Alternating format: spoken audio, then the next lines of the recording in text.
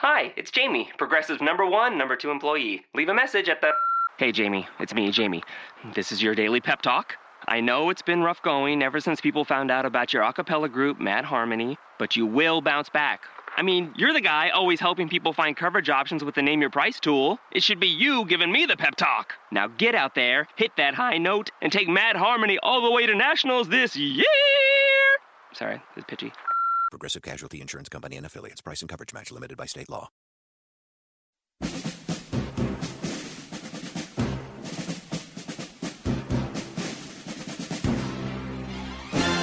You are Locked On the NBA, part of the Locked On Podcast Network.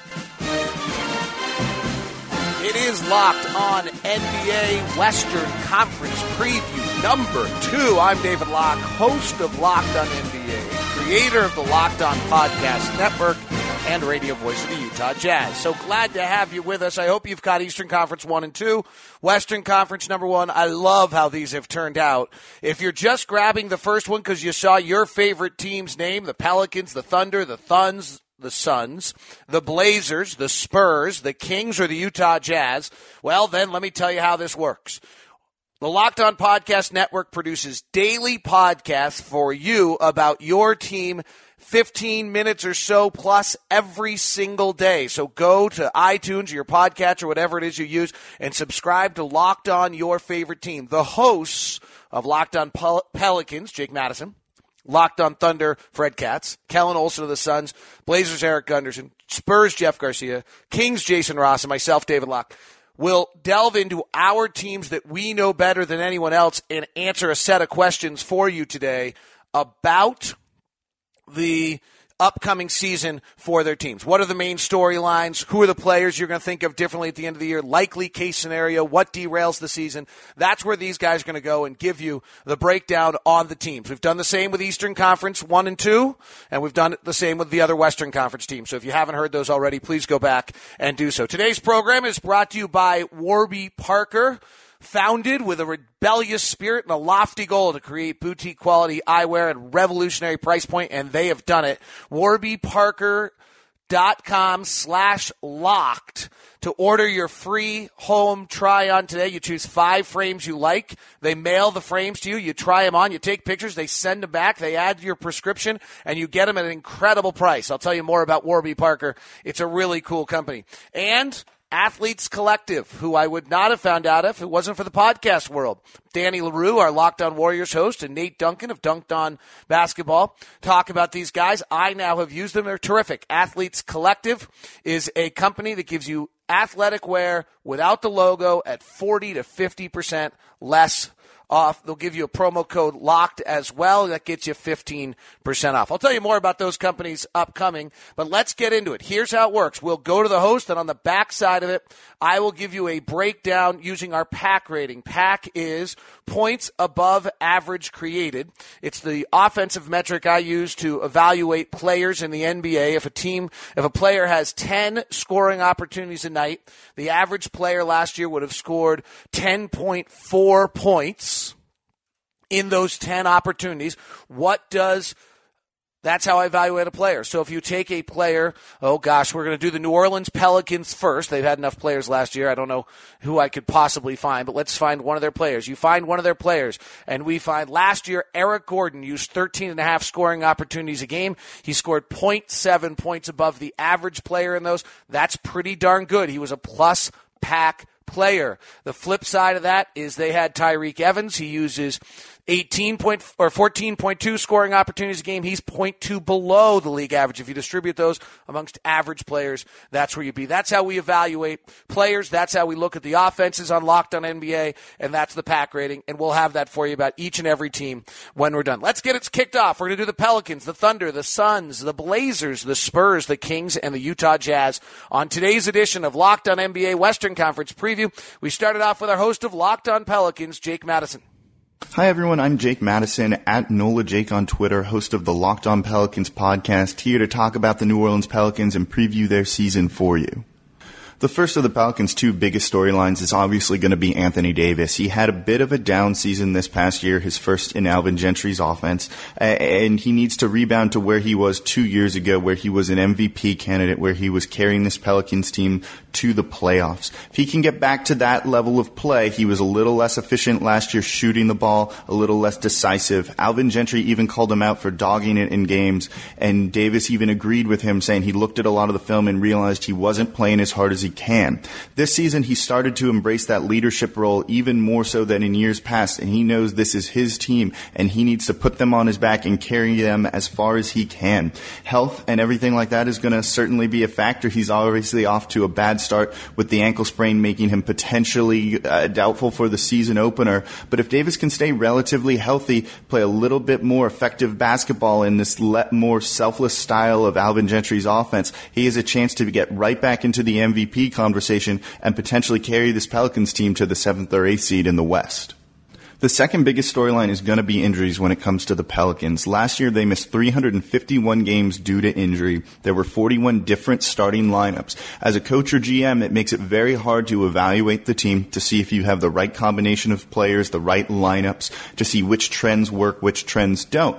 If the Pelicans can't get this right, the time for Anthony Davis's tenure in New Orleans could start to be ticking down. He signed his extension. He's here for the future, but that doesn't mean he's always going to be here. And this Pelicans front office and coaching staff needs to get this right sooner rather than later. Otherwise, you're looking at another potential Chris Paul situation, which I think all New Orleans fans would like to avoid.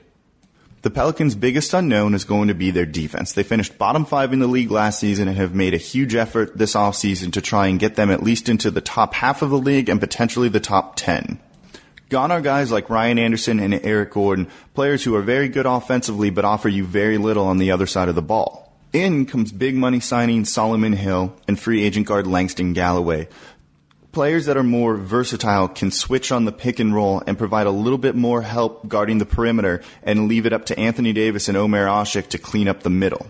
Media Day was filled with players and coaches talking about this new look style of defense, of switches, of more communication on that side of the ball. Pelicans fans haven't seen it so far in preseason, and there's no reason to think that that'll change come the regular season. But don't forget that Darren Erman is the architect of this defense, and he's built good defenses before. With Solomon Hill and players that better fit his system, there still is potential for it to happen. Jump into the next question of the player most likely to be thought of differently at the end of the season. The one name that really jumps out is going to be Tim Frazier. The Pelicans, other than Drew Holiday, have kind of been saddled with a lot of shoot-first point guards, selfish style of play point guards. Frazier is the exact opposite, and he's expected to be the starting point guard while Drew Holiday is out, so he'll have his chance to shine. He's a pass-first guard who can facilitate this offense with the unselfish style of play that Alvin Gentry wants. He looked good at the end of last season, averaging 7.5 assists per game while sporting a 40.3 assist percent. He's looked just as good in preseason while cutting down on his turnovers, and he should be able to weather the storm for the Pelicans while Drew Holiday is out. Do you want him being your starting point guard? No, but I think come the end of the season, Pelicans fans will be very happy with Tim Frazier running the second unit. So what would make the Pelicans season great? There's two things here, and they kind of go hand in hand. The first is Anthony Davis needs to play 70-plus games for the Pelicans this year. They can't keep relying on other players to fill up the 25% of their games that he misses and the countless games that he leaves early when he gets dinged up. This team is only going to go as far as he takes them, and he needs to be on the court to be able to take them anywhere at all. The second part of that is the defense. If this team can get from the bottom 5 in the league to the top half, they're starting to build a strong identity that it's going to be easier to add pieces for the future. The Pelicans are a bit on the clock with Anthony Davis's extension kicking in this year and knowing they could potentially lose him in 4 years if they don't start to make some noise seriously soon. Defensively, they can start to make improvements, show Davis they're committed to this style of ball, and in the latter half of his contract extension, start to hopefully do some damage in the playoffs. But right now, this season, I think they're going to just be happy for getting into the top half of the league and showing some tangible improvement. And the flip side of that is what could derail the season, where all the doom and gloom would come from, and that's if this defense doesn't improve. They signed big money guy like Solomon Hill, brought in other players to try and fix this defense to take a new look approach and kind of retool this team on the fly. If they don't show improvement, you've got to wonder if Alvin Gentry and Darren Erman can actually do it at all. And if you're Dell Demps and they're not able to, what do you do going forward? That to me is a recipe for Anthony Davis starting to think about greener pastures and playing elsewhere, and that could be a huge disaster for the Pelicans and their fans. The most likely scenario for the Pelicans is probably going to be somewhere around 38 wins. They're not going to be a playoff team just yet, not with Drew Holiday, Tyreek Evans, Quincy Pondexter, 3 potential starters out to start the year. They need to just show improvement defensively. They finished with 30 wins last year, jumping up 8 wins and going from bottom 5 in the league to middle of the league. When it comes to defense, I think will be a win for the front office, a win for the coaching staff. Might not necessarily be a win to fans, but it's going to show improvement, meaning they're only really a piece or two away from potentially competing for the 7th or 8th seed for the next 3 or 4 seasons. I think this is a transition year for the Pelicans. Playoffs are unlikely, though if everything goes well, they certainly could get there with about a 500 record of 41-41. But I think they'll take simple, tangible improvement this year, show Anthony Davis they're on the right track and committed to winning, and go into next season with a much better outlook and playoffs on the mind. Well, thanks very much, Jake. What a dramatic change. A year ago at this time, this was the hot team. They'd come off the Warrior playoff series, and we felt like everything was clicking for them. And now it kind of flipped around, and our numbers show similar. We have them as a really kind of average to below average offensive team. One of the worst offensive teams actually in the Western Conference is how our numbers look at them on the PAC rating.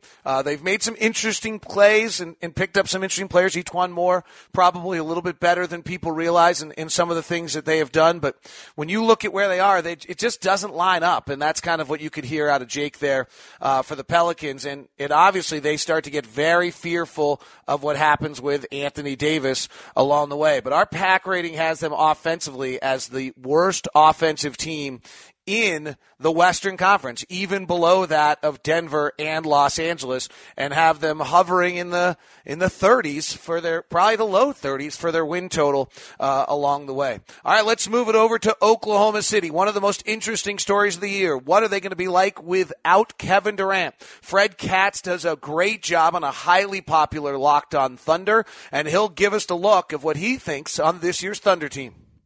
Hello there, everyone. I'm Fred Katz, host of Locked On Thunder. I'm a Thunder beat writer for the Norman Transcript down in Norman, Oklahoma. Find the show on iTunes, Audio Boom, and find me on Twitter at Fred Katz, FredKatz. Now let's get to talking some Thunder. What are the 2 main storylines to the Thunder season? I think the first one is pretty darn obvious. I mean, Kevin Durant is on the Warriors now, in case you haven't been following basketball for the last 5 months.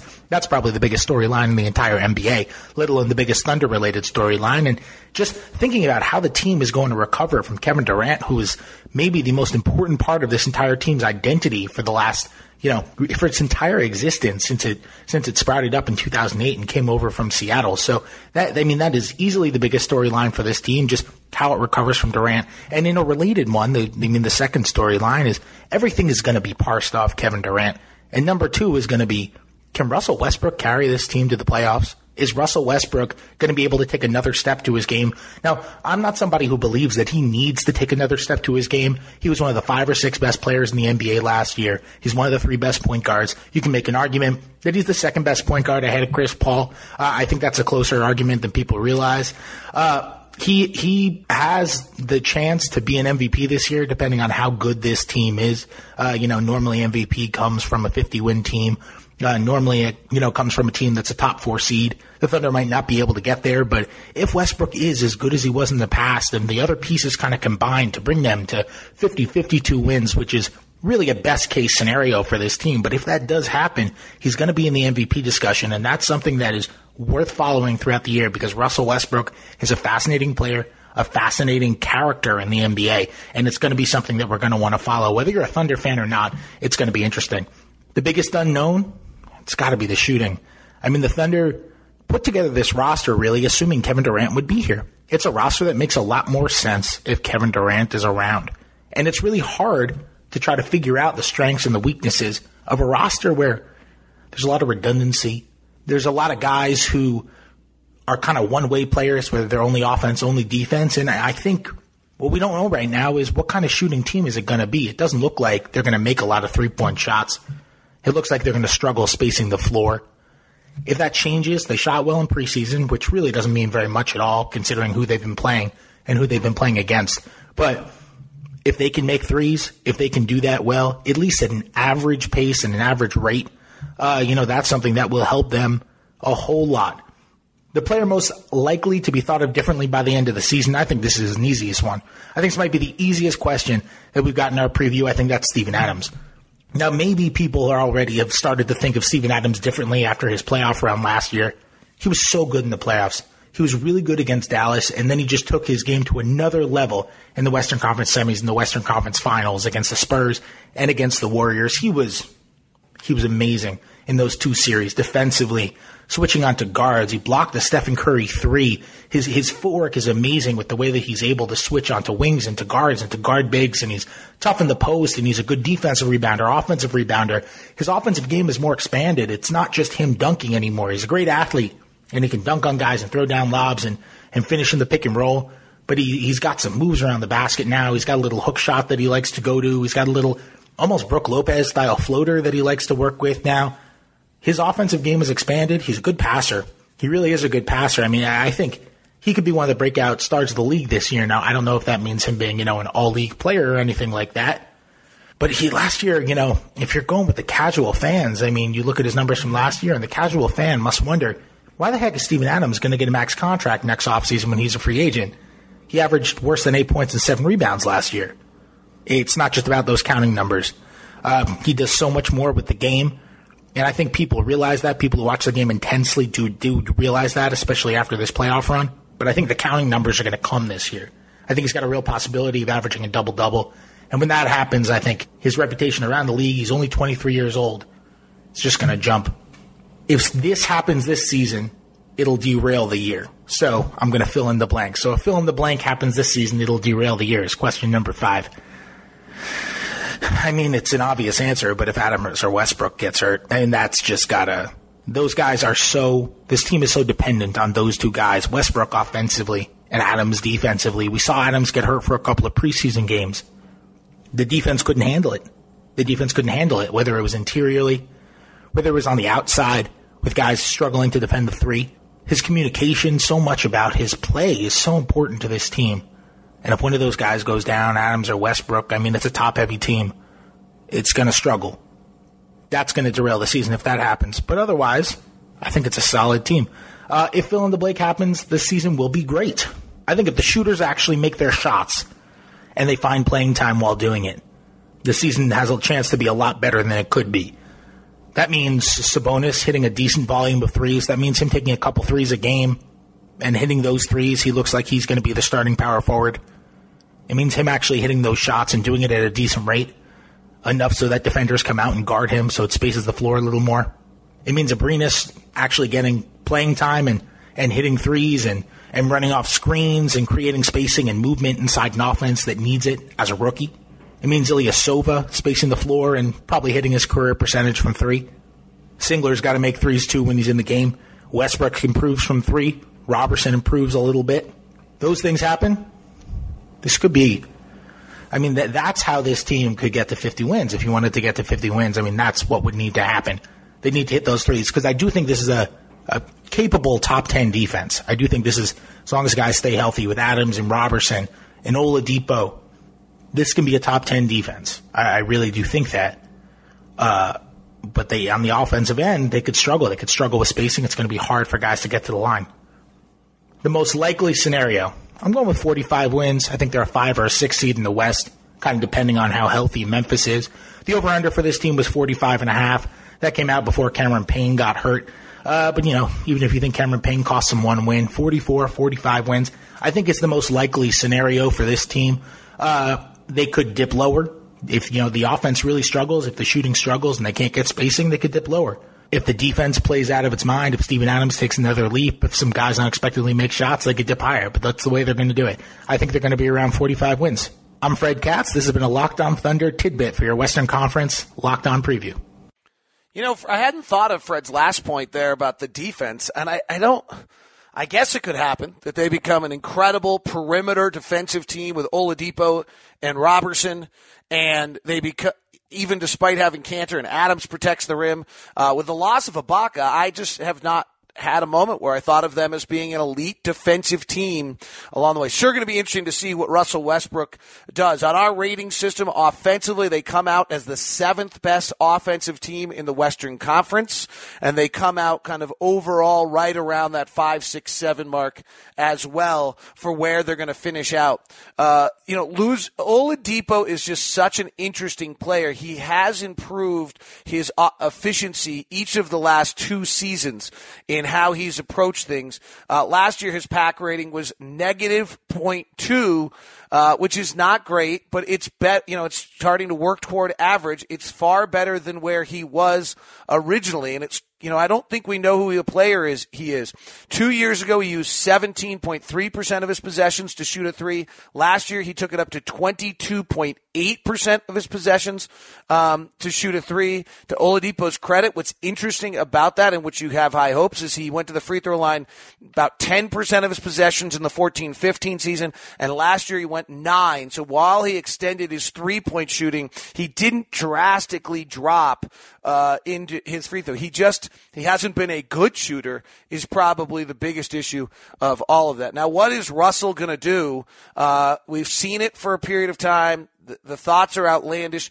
Is it going to help you win? I think has got to be the big question there. Westbrook last year was a plus 0.5 pack player. That is good. It's not great. He, as much as he puts up these huge numbers, he's not the high level efficient offensive player that carries your franchise through. It was better than the year prior when he was forced to carry so much of the load and had that amazing 28-point game season. That year he actually was much less efficient at 0.1 point.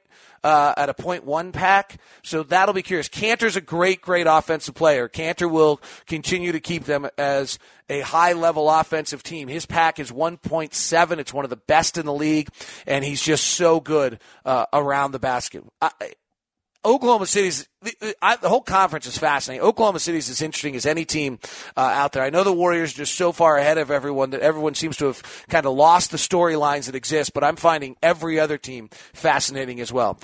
Speaking of fascinating, business models that blow up systems, and that's what Warby Parker has done. They've taken boutique quality eyewear and put it at a revolutionary price. Warby Parker. I was introduced to Warby Parker, as I told you in the last show, by Jack Amiel, the writer of The Knick. He took me to their shop in New York, and I was so amazed by it, and he was so fired up, and I went in, and I was equally as much. Well, now Warby Parker comes to you at home. If you go to warbyparker.com/locked, you will get the home try-on from Warby Parker. You choose 5 frames you'd like to try on.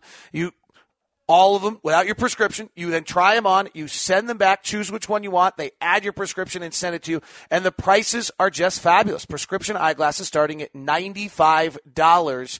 It's incredible. Warby Parker, buying glasses online, easy and risk-free. So try the home try-on program and get the glasses to you and send them back. There's no reason why glasses should be crazy expensive like an iPhone or a computer. So they start at $95, including polarized lenses, and available with prescriptions starting at $175, just like eyeglasses or sunglasses available through the home try-on program.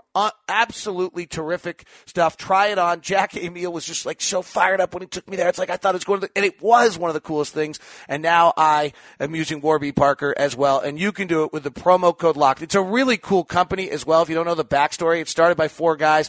And one of the things that they do is for every eyeglass that you purchase, they give one to someone in need. And that really helps out. Think about it. If you're in these underprivileged countries and you can't see, then you can't read, you can't learn, you can't advance. And that's what Warby Parker is all about. Try it out. Home try-on with Warby Parker. Promo code is LOCKED. Get them sent to your home. Try them on. Send me the picture and let me see which of the 5 glasses. I'll help you choose. warbyparker.com/locked. Phoenix Suns are trying to get this going. This is a really interesting show. Kellen Olson does a nice job, and he's paired with longtime NBA veteran Eddie House, and the two of them put on Locked on Suns. If you're an NBA fan, I'd grab this one and subscribe to it because they talk a lot of NBA as well. Here's Kellen. Hello there. My name is Kellen Olson, the co-host of Locked on Suns. I host the podcast alongside Eddie House. former 11-year NBA pro and 2008 NBA champion with the Boston Celtics. We talk a lot of NBA on the podcast outside of course, all things Phoenix Suns. We have talked about Dwayne Wade's move to Chicago, for example. Remember, Eddie was a teammate of Dwayne Wade, LeBron James, and Chris Bosh that first year of the Big Three in Miami. We're going to be talking a lot more about that in the future as well. And if you want to hear that, you can go to iTunes, look us up, search Locked On Suns, or you can go to our Twitter page. That's at Locked On PHX Suns. You can find the subscribe link in the bio. And then my own Twitter is Kellen Olson. That's at KELLAN OLSON. Let's get into the storylines for the Phoenix Suns. The two main storylines to watch are year 2 of Devin Booker is the first one to watch. Devin Booker took the world by storm in the Phoenix Suns land, at least. He was the number 13 overall pick. He was seen as a high IQ sharpshooter from Kentucky, but we didn't really see that much else of his game because, of course, he was on a loaded Kentucky roster where he couldn't touch the ball that much. As it turns out, Devin Booker was much better than all of us thought. He is very good in the pick and roll for his age, and especially with point guard type skills as a 2-guard. He can handle the ball. He can set up his teammates. He can finish with either hand at the rim. He can set up his own shot from the mid-range or all the way out to the 3-point line. His shooting stats were a little bit disappointing, 42% from the field and 34% from 3. But remember, he was a rookie pushed into a significant offensive role. I do not expect those shooting percentages to be consistent over his career. Expect him to be right around 38 to 40% from 3 and then up towards 45 to 47% from the field goal range. He should be more than okay, and we sort of know that because he has gained praise from nearly every big superstar in the league last year. LeBron James, Kobe Bryant, Dwayne Wade, all in the past year have come out and said how impressed they were with the young kid from Kentucky. And he has a lot of people excited here in the Valley. Some believe he's the future of the franchise. Others are a bit adamant, want to wait and see how year 2 goes. So that is why it is one of the storylines to watch. The other one, of course, is a healthy guard trio. Less complicated to explain.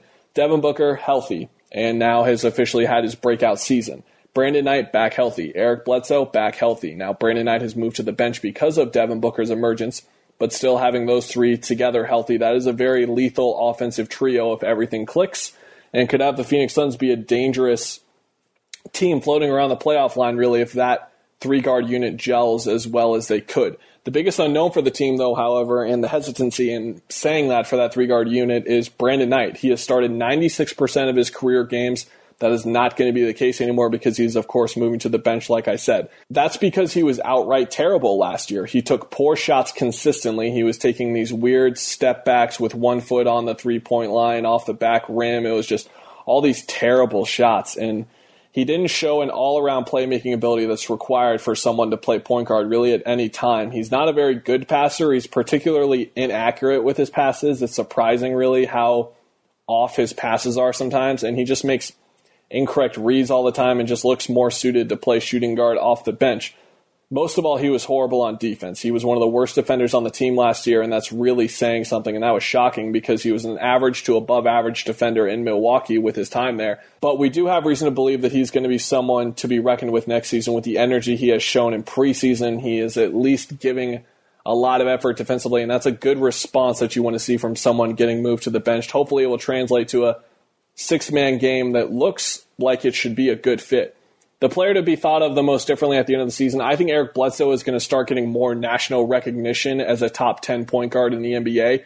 He should have made the All-Star team if he was fully healthy last year, and then, of course, 3 years ago. Last year, he averaged 20 points, 4 rebounds, 6 assists on 45, 37, 80 shooting splits. That 37% from 3 was on 4.2 attempts per game. He's become a legitimately good 3-point shooter while also being lethal attacking the basket. Bledsoe has always been improving as a passer and a playmaker in every year with Phoenix, and now he is legitimately a point guard. There was discussion early in his career, is he a shooting guard, is he a point guard? He's a point guard, and he's a pretty good one, and I think he's going to start getting more respect at the end of the year if he stays healthy. A great season for this team would be a top 15 defense. Earl Watson has come in after being the interim last year. The players demanded, they didn't really demand, I should say, they requested that he come back as the coach this year, and he was signed to a 3-year deal. He has brought a culture change to this team and has made it all about family. He calls the team a family in the locker room, and that has brought more effort and energy. Last year, they were 15th in the NBA in defense when Watson was coaching. Of course, that was towards the end of the season, so it doesn't really matter too much, but Dudley is a far better, Jared Dudley, of course, a far better defensive power forward option than Mirza Teletovic and John Lure last year, at the end of last year, I should say, when Markieff Morris was traded. And then if Eric Bledsoe, Brandon Knight, and Tyson Chandler all come back to where their talent is currently, they should be better defensively as well, especially Knight and Bledsoe, both who really just didn't show the effort last year, but both can be, Knight can be an average defender. Bledsoe can be one of the best defenders at his position if he's really locked in. And that could come with having a top 15 defense, which could really help this team push towards 40 wins. What could derail this team? It's simple, injuries. Bledsoe has had 2 major knee surgeries in the past 3 years. Tyson Chandler is 34, Jared Dudley and PJ Tucker are 31.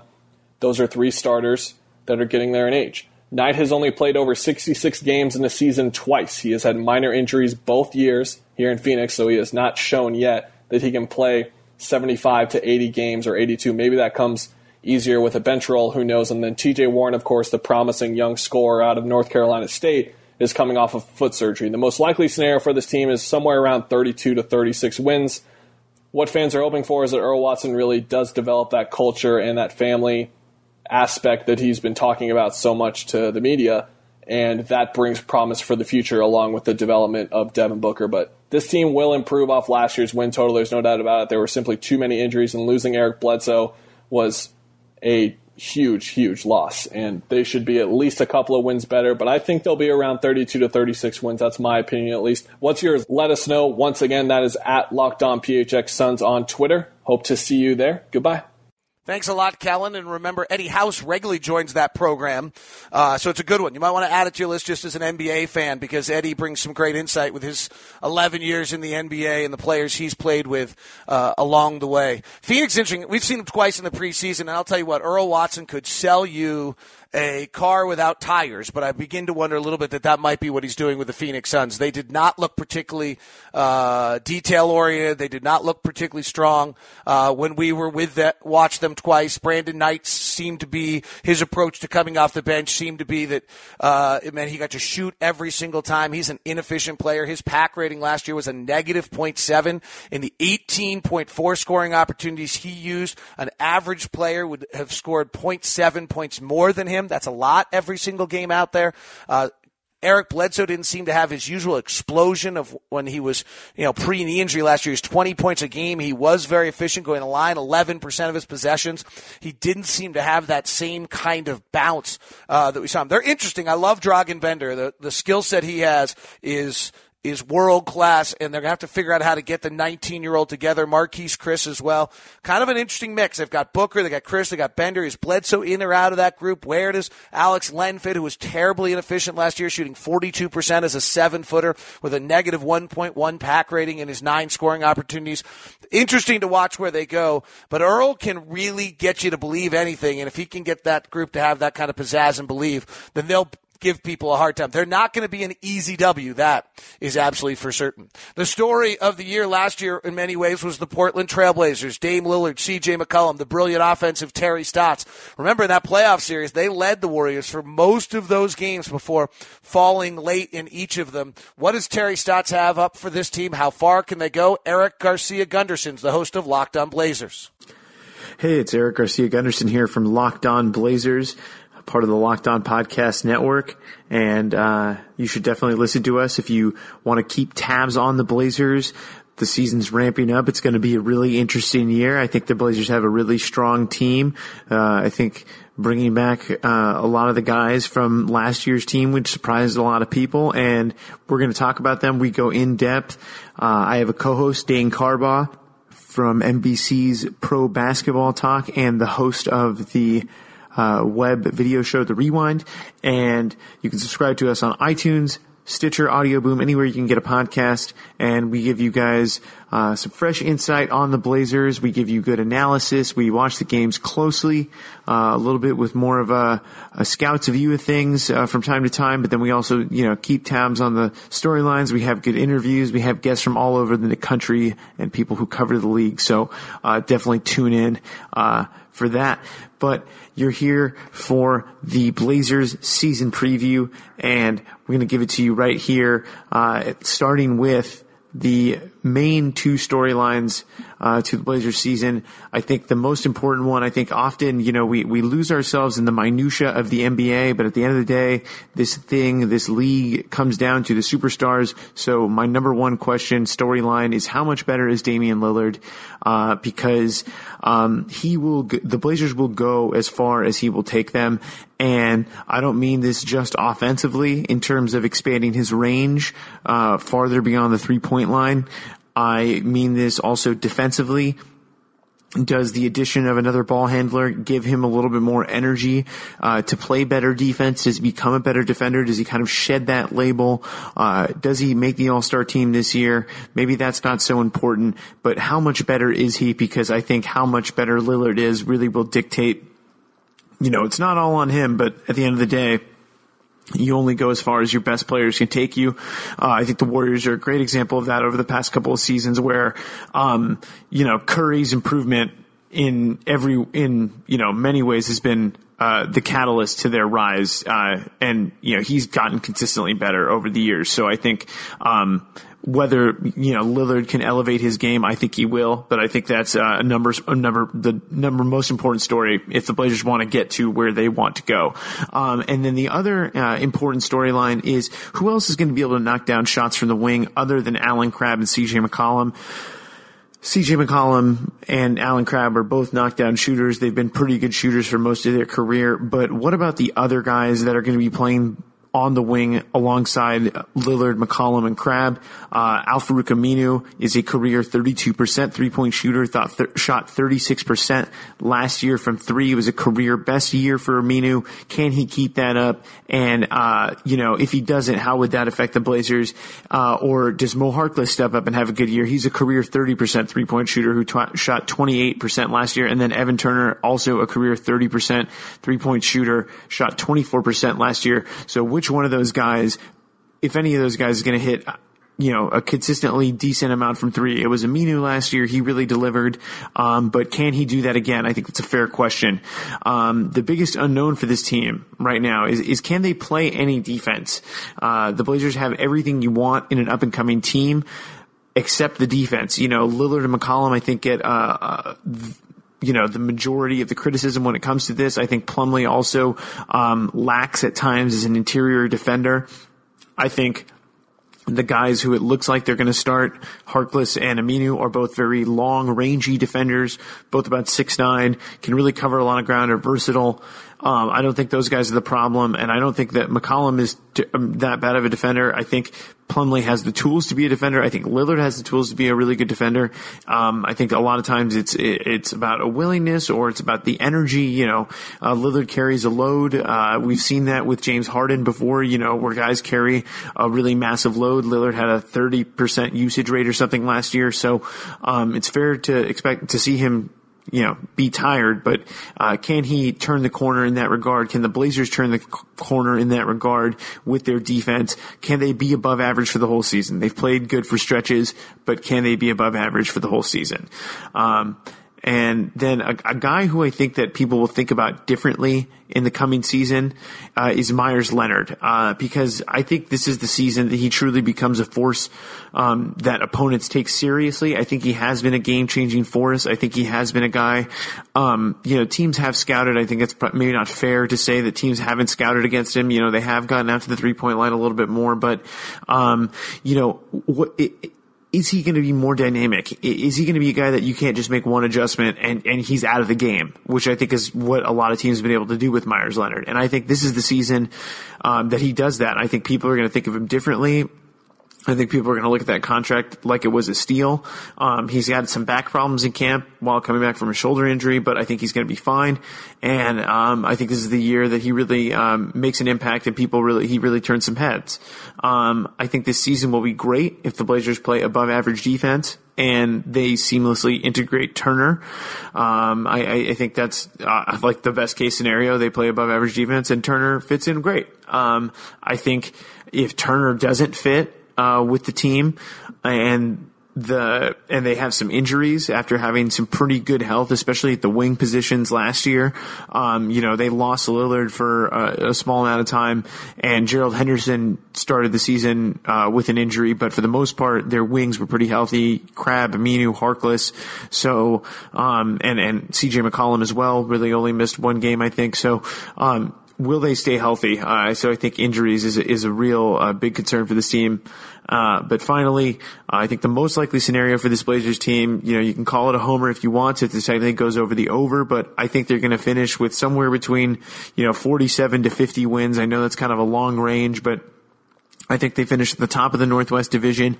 I think they have a great shot at home court. They have continuity in their favor. They don't have to adjust like they did last year to a completely new team. They went 11-20 last year, and I just don't see them starting that poorly again. And they still managed to finish 5th in the West last year. So I think they're going to have a very solid season.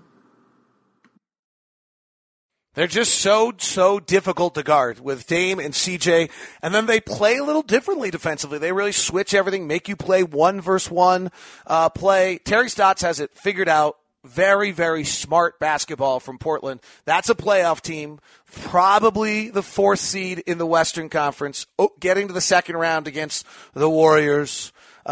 They've won big games. They've been a part of important games. They have that talk. A lot of people talk about Utah. We're talking coming up. A lot of people talk about some other teams. These guys have won important big games and are doing, and are progressing. And even some of their players, their player development. Alan Crabbe suddenly looking like he can play off the dribble. Noah Vonleh may be giving minutes. The player development in Portland's as good as any team in the league. Athletes Collective is a clothing company that allows you to get sportswear at premium sportswear at affordable prices. How do they do it? They take the logo off. You pay so much money for marketing and logos and branding, but what you really want is you want clothes that you can play hoops in, you can work out in, that feel good, and that are of high quality. Well, that's what Athletes Collective does. It costs 40 to 50% less than the major brands with the same high-quality technical fabrics. I heard about it from Nate and Danny LaRue and tried it recently. It's great. I love my V-neck shirt. I would strongly suggest it. The prices are incredible. I got the Fulkerson V-neck. It's $19. Plus, if you use the promo code LOCKED at checkout, you get 15% off your first order. The long sleeve shirts are equally as nice. I really enjoyed that one. And they've got the crew neck short sleeve shirts too. It's straightforward for you. The laser blue Fulkerson tee, by the way, just got discounted down to $15. The heather gray is $19. These are incredible prices, and then you get 15% off with the promo code LOCKED. And trust me, the minute you try it on, you'll be like, oh, yeah, awesome. Pre-shrunk, so you can wash them, dry them as many times as you want. Free shipping across the U.S. and Canada, 100% satisfaction guaranteed. Check it out. It's Athletes Collective, and I found out about it from the guys. You're finding out about it from me. Please go and try it, and I think you'll be very, very pleased with what you find out from Athletes Collective. Continuing, Western Conference, San Antonio Spurs. Jeff Garcia is our host. I have some questions about the Spurs. Jeff, I don't think does. Hey, this is Jeff Garcia over at Locked On Spurs, and I'm here to give you a quick preview of the San Antonio Spurs. Perhaps the two main storylines heading into the new season is this. One, can the team be a title contender without Tim Duncan? Tim Duncan not only brought the defensive presence last season, which helped the Spurs reach a 67-win franchise record and almost went flawless at home. Now he's gone. So the Spurs now are going to be looking at a brand new team with new parts such as Pau Gasol, Dwayne Dedmon, rookie DeJounte Murray, and some foreign prospects they brought over from overseas. Is this enough to make the Spurs still a title contender? And perhaps the second storyline is this. Is Kawhi Leonard ready to take the next step in being that leader to fill that void Tim Duncan left behind? As you know, Kawhi Leonard is more of a quiet player, the silent assassin on the court. But now with Tim Duncan gone, who's going to be that vocal leader? The ball, or in this case, the torch, has been passed to Kawhi Leonard from Tim Duncan. Is Kawhi Leonard ready to make a next step outside of his game and simply be more of a leader? That remains to be seen. Perhaps the biggest unknown heading into the new season is, will the new parts, the new players, mesh well in time this season to make a serious title run? As I mentioned, Pau Gasol is a new Spur. You add in Dwayne Dedmon, DeJounte Murray. You bring in rookie foreign prospects, Davis Bertans, Livio Jean-Charles. David Lee is now on the roster. This is practically a brand new squad. Fortunately for them, the Spurs still have two of the remaining big three, Tony Parker, Manu Ginobili, and of course, Coach Pop is still on the sidelines. But with the Spurs, all in all, being a brand new squad and looking to still be that contender, perhaps the biggest unknown is, will the new parts mesh well in time when the postseason comes around? The player most likely to be thought of differently once the season ends will have to be, for better or for worse, Danny Green. Danny Green is coming off one of his worst offensive performances last year. Gone was that persistent and consistent threat from outside the arc.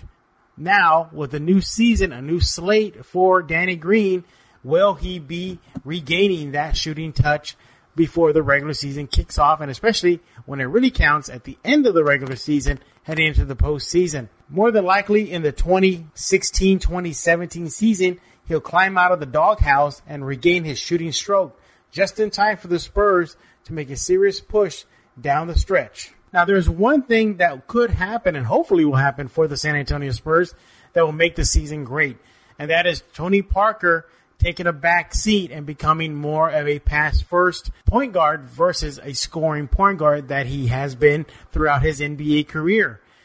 Inserted into the Spurs roster, as I mentioned, was Pau Gasol.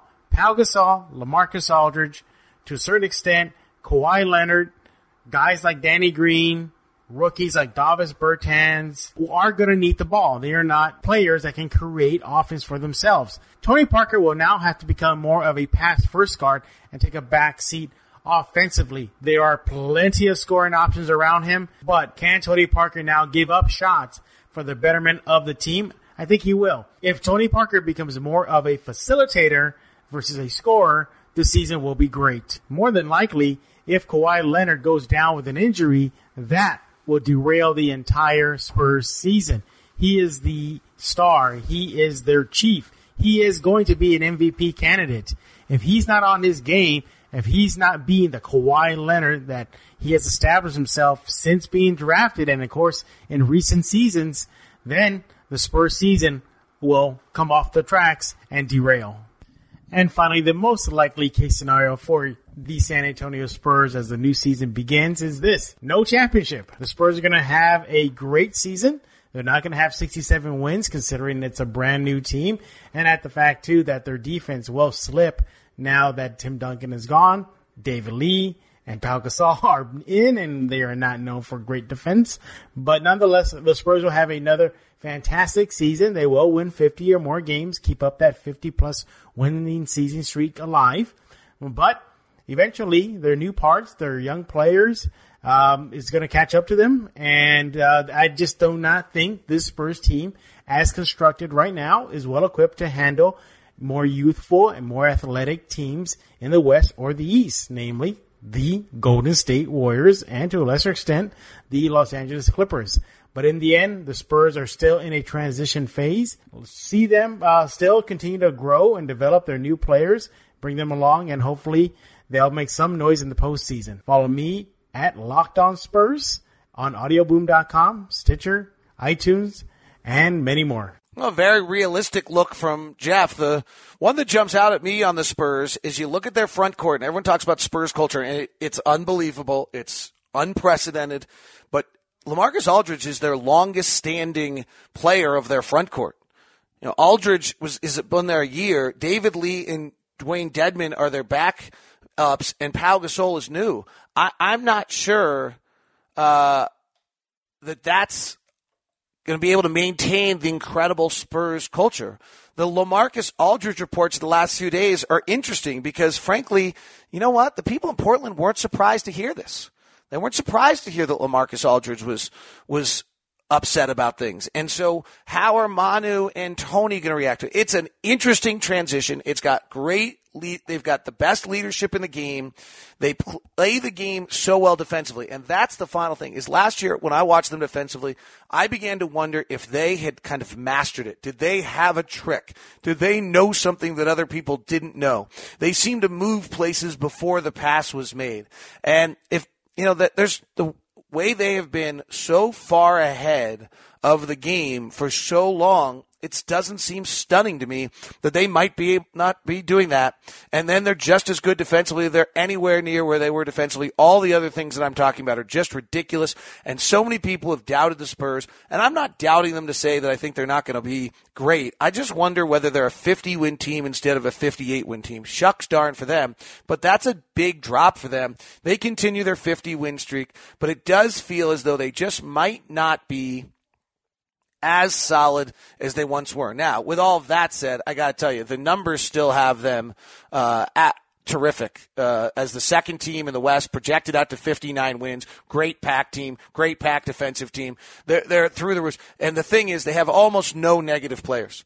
Danny Green was negative last year at negative 0.7 pack, but everybody else on that roster is a positive pack player, and so they become much better offensively collectively than we ever give them credit for. Pau Gasol comes in and he'll with his passing, and so any of these concerns that I have, Rob Mahoney's voiced them, Zach Lowe, they all seem that they might be, truly ridiculous when it gets to it, because this team has almost every single one of their players as an above-average offensive possession user, which means they're immediately into the top of the game offensively. You know they're going to be great defensively, and you know they're going to play the game right. So what are we talking about? Spurs maybe struggle with the Clippers in the second round of the playoffs or something of that sort, but for all the concerns, I think once the season starts, they will disappear. Let's go to Jason Ross, and he looks at the Sacramento Kings, who will be debuting the unbelievable new Golden One Center.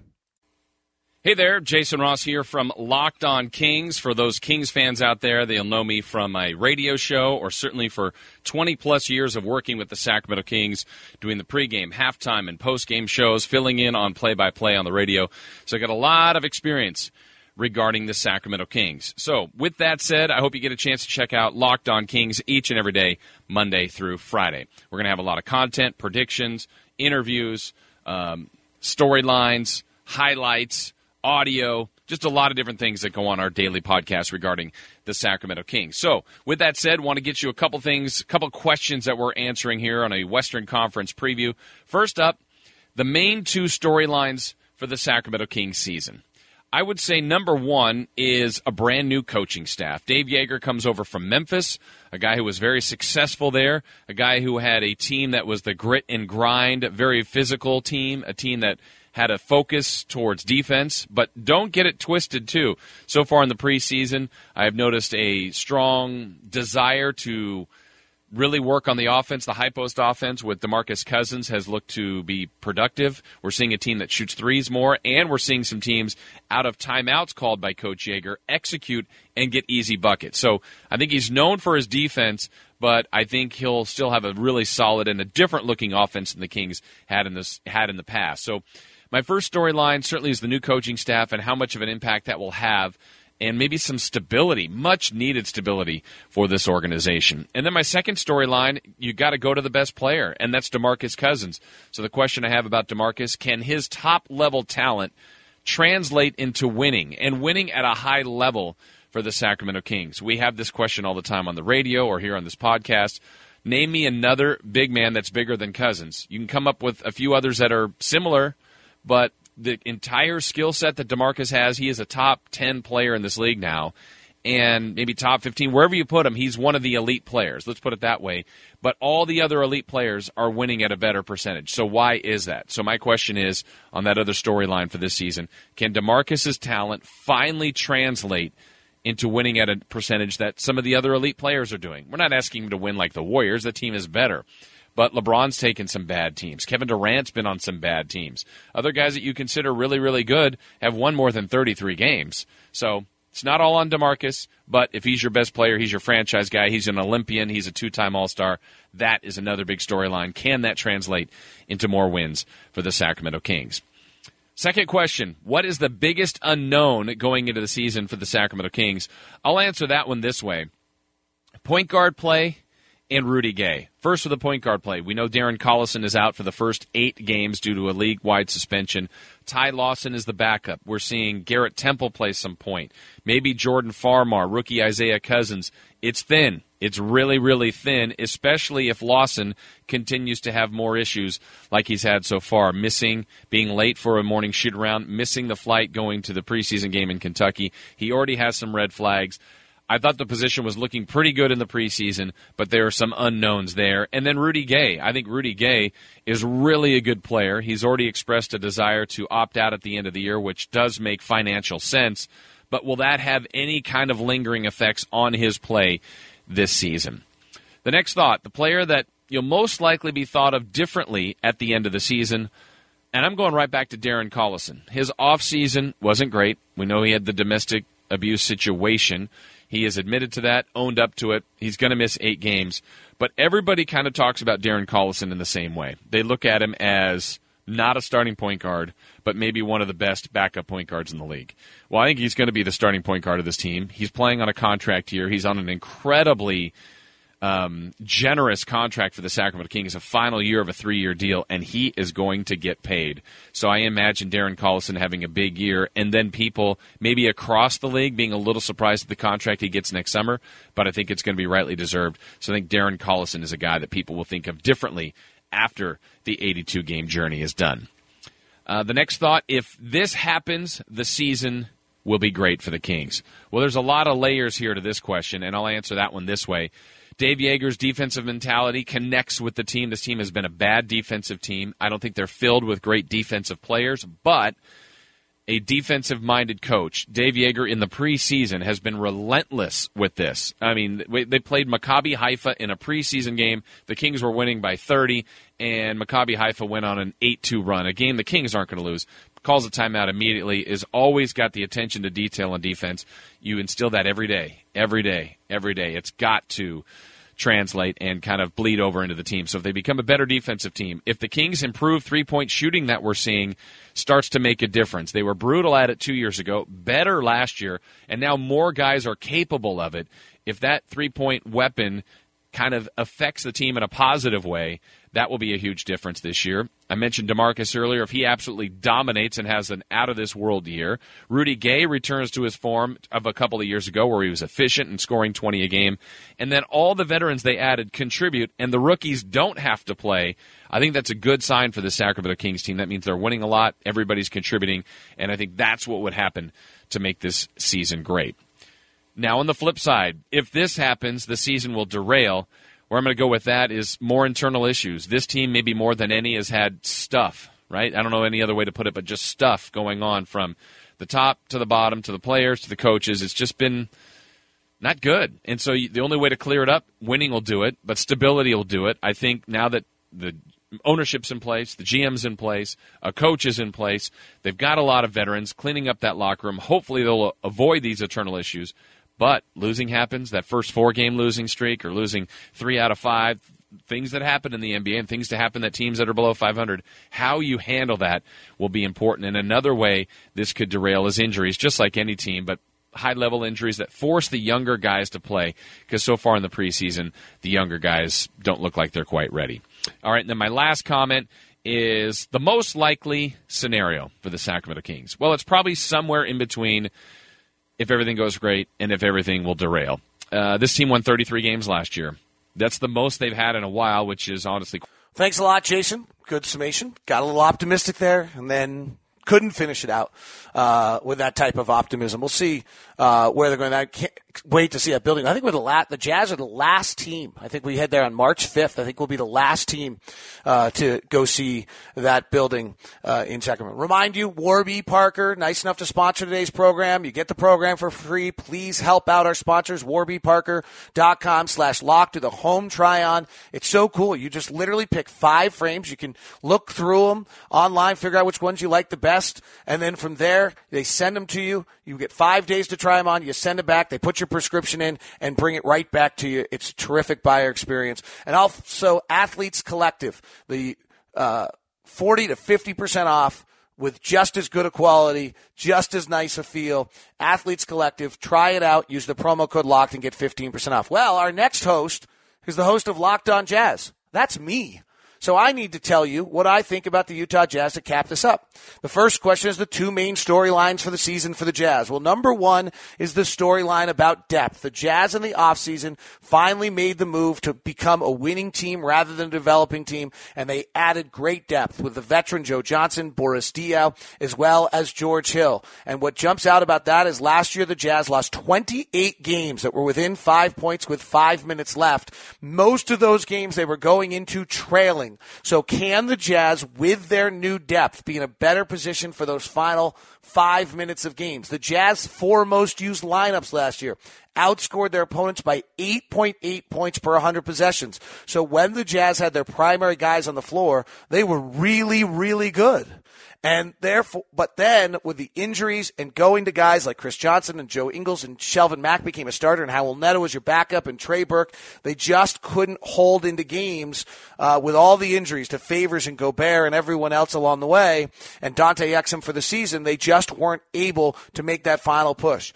The second part of this storyline of this season, to me, partially is the return of Dante Exum, but I would say a bigger issue is, can this team win important basketball games? And to the same point, can they close? For all the talk and the optimism about the Utah Jazz this year, and they're being picked as high as 4th, and other people thinking they're going to win 50, this team has, as it's constructed prior to the additions, they've never won an important basketball game they had to win. They had a really bad loss at the end of last year against the Clippers when Cole Aldridge and Jamal Crawford put them on it. A game, if they had won, they make the playoffs. They lost a game to Dallas they needed to win. Late in the season, they couldn't find a way to get that win. This group has not won games. Now, Boris Diaw's an NBA champion. George Hill's been to the Western Conference Finals in the playoffs, and George Hill's been positive plus minus every single year in which he has been on the floor for his team. So these type of things are what the Jazz probably need. They've added a passing big in Boris Diaw that late games may be able to help them. They've never had that. Joe Johnson, one of the best late game players. Can this team find a way? But everything I talked about there was offensive, and frankly, the problem for the Jazz last year was defensive. Late in games, the Jazz were 29th in the league defensively. They were 30th in the league in defensive rebounding. These are areas where the Jazz are going to have to figure out how it is that they're going to play late in games to be able to win. And part of it is the team shot 48% from the field and 40% from 3 in the final 5 minutes of games. So something's happening late in games where teams are able to get to their sets, where the Jazz defensive prowess that has had them be a top 10 defensive team in the NBA the last 2 years is not having an impact. And so storyline for the Jazz, number one, is the increased depth. And does that give them a better 48-minute effort throughout the season? And storyline number two is, can they finish games both offensively and defensively with this team? The other one I would say on the Jazz depth is, you look at their roster right now, 11, 12, 13, and 14 are very good. Shelvin Mack, Howell Neto, Jeff Withey, and Joe Ingles, if everyone's healthy. So they should be able to handle, which most of our shows so far in these previews have talked about injuries. This is the one in which the Jazz may be one of the teams that actually can handle some of these injuries. They have them already with the Gordon Hayward finger, with Derek Favors' leg, with Alec Burks not coming back. And so that is that is part of the story for them, but they may be equipped to handle that better than most people. The biggest unknown for the Jazz coming into this season, frankly, is probably Joe Johnson, Boris Diaw. Both are on the backside of the age game. What it is that they are going to be able to bring to the roster. We've seen in the preseason Boris Diaw's incredible passing, how much it changes the game. Joe Johnson hasn't looked comfortable yet. Joe Johnson is a 41,000-minute player who in Brooklyn was miscast as the go-to guy, went to Miami and became terrific as a complimentary player. Can the Jazz find a way to use him in the same way? He was a 4 most of the time in Miami. He's played almost exclusively as the 3 in the preseason for the Jazz. Can he defend at that position as well? The player most likely to be thought of differently at the end of the season, I think, is probably Gordon Hayward. He's thought of pretty well, but has a lot of doubters. Before his injury, he's up to 235 pounds. He looks remarkably strong. The game looks very, very, very easy to him right now. And I think with better players around him and not having the burden he's had the last few years of being the primary ball handler, playing the second most amount of minutes of anyone in the NBA, having one of the largest workloads, being the isolation go-to guy late, with the development of Rodney Hood a little bit, with Rudy Gobert becoming more of a threat, with Joe Johnson, Boris Diaw, and George Hill with him, I think the burden on him becomes less. He thrives and looks better in that and becomes a better player in that regard. The most likely to be thought, if this happens, the season will be great. This has been what's really interesting about the Jazz with this depth this year. And that is, when you start asking people what could happen to make this team great, you get a lot of different answers from people. It's Dante Exum and Trey Lyles would be the answer from some people. On the other end, my answer is Rudy Gobert and Rodney Hood were first-year starters in the NBA last year. And now, as they go through it the second time, they should have much more experience, be much more comfortable with who they are as players. If those two players make the jump that is actually somewhat natural for players at this point. Wing players usually get better the second to the third year of a season, and big men usually get better their third to their fourth year. If Rudy Gobert, who has been remarkable in the preseason as an offensive force around the rim, can become Tyson Chandler, DeAndre Jordan, not big offensive moves, but a lot of possessions around the rim at a very high level, that changes it. If Rodney Hood, who was last year's PAC rating was 0, just right on average, can get to the free throw line more, be a little more consistent. He had more games last year of 10 or fewer points than he did 20 or more. If he can move his bell curve of offensive performance to a smaller range so that he's more consistent night in and night out and give the Jazz that consistency around those 15 points and not be as variable, those two things would really push this team. That's when the Jazz become, possibly as crazy as a 50-win team that people have talked about. When George Hill and his experience, Rodney makes the jump to be really bona fide. Gordon continues his near all-star level play. Favors and Gobert becomes a threat, with then having the bench of Exum, Alec Burks if he gets healthy, Joe Johnson, Trey Lyles, Boris Diaw, and the various players of that nature. Trey Lyles is one that can be thought of differently at the end of the season. If this happens, it derails the season. Well, I think that really the question of whether or not they can figure out who they are as a team.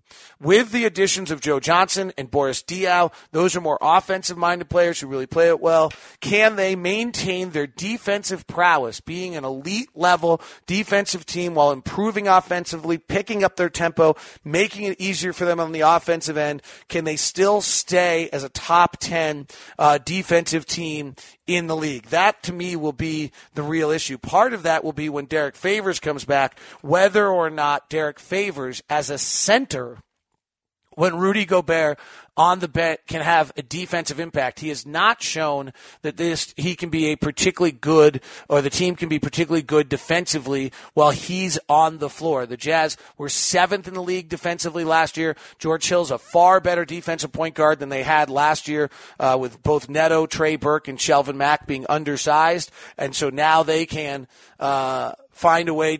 Can they find a way from there to have George Hill and Dante Exum make them even better defensively? And can they maintain the defensive prowess while playing small with Trey Lyles or Joe Johnson at the 4 and Favors or Gobert at the center? If they can't find that identity, I think that derails the season. I also think the other one that could derail this season is they need to win somewhat early. There's 10 players who think they should finish games on this roster.